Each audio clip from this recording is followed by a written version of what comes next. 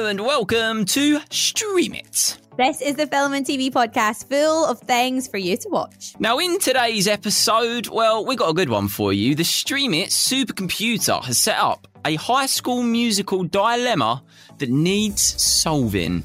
And I think we are going to have a little bit of a disagreement on that one, Connor. But before we get into any of that, of course, as always, we're going to be giving you our top 5 picks of what you need to be watching this week, which does include 2 cinema releases. So grab your popcorn and get comfy. This is Fun Kids Stream It. Hello. Yes, hello, and welcome to Stream It, the ultimate film and TV podcast. My name's Robin. And I'm Connor, and this is the go-to pod for all the best films and TV shows in the universe, the big wide universe. The huge universe. I like that, Connor. Now, we've got interviews, we've got our recommendations, your reviews, we've got the whole lot. And if you're new here, well, occasionally we have something called the Stream It supercomputer, and that conjures up a tricky question that me and Robin, well, we have to solve it. Yes, we do. And previously, we've had to figure out what the best movie musical was and the best Shrek film. Yeah, it was a big old debate, but we got there in the end. And this week, we can reveal today's tricky question is... Does not compute.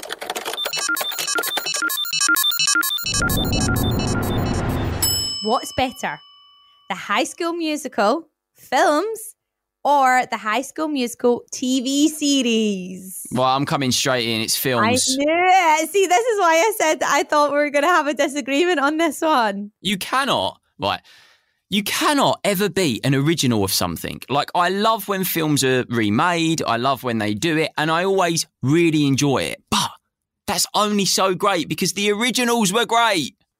Yeah, to be fair, the original was brilliant. The first ever High School Musical. Do you know, actually, can you try and guess which year you think High School Musical came out? What, the first ever High School Musical? First ever, yeah. What is it now? 2023. I am going to go for 2008. Oh, not bad, you know. That's not bad. It was 2006, but not bad. 2006. I'm just, in my head, I'm thinking, how many Zac Efrons ago was that? That's the best way to calculate it. And you know what's mad? Obviously, for you guys listening, so many of you, that's way, way before you were born. But the music has lived on, and I think that's what's really cool about it.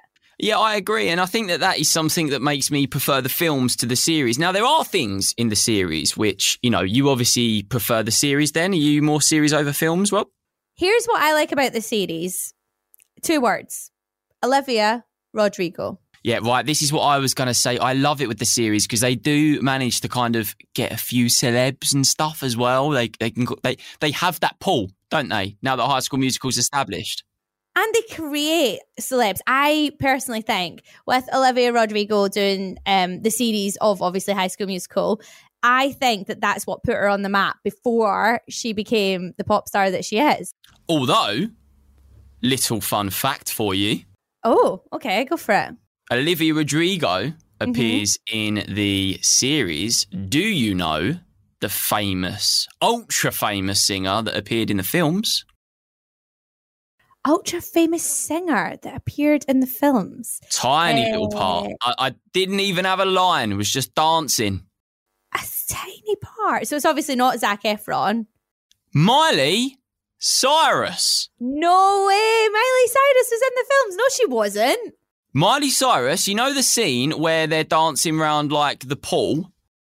Which one? Is that High School Musical 2? Yeah, it must be. Yeah, I think so. Yeah, Miley's in that whole crew of like extras dancing.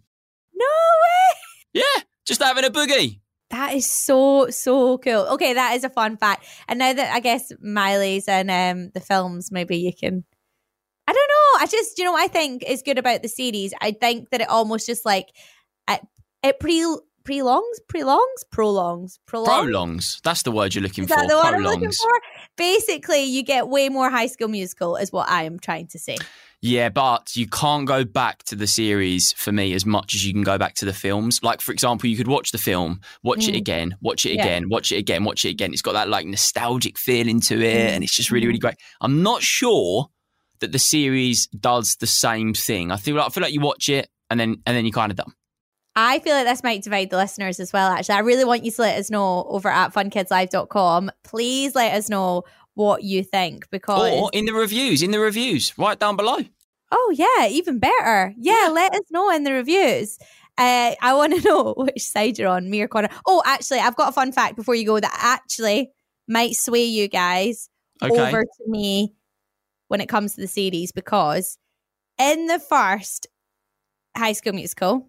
Zac Efron didn't actually sing all of his parts as Troy.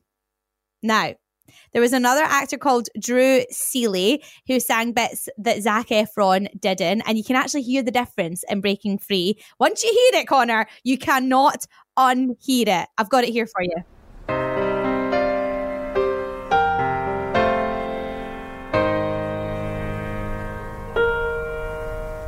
We're soaring, flying.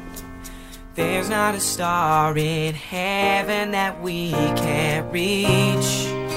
If we're trying, so we're breaking free.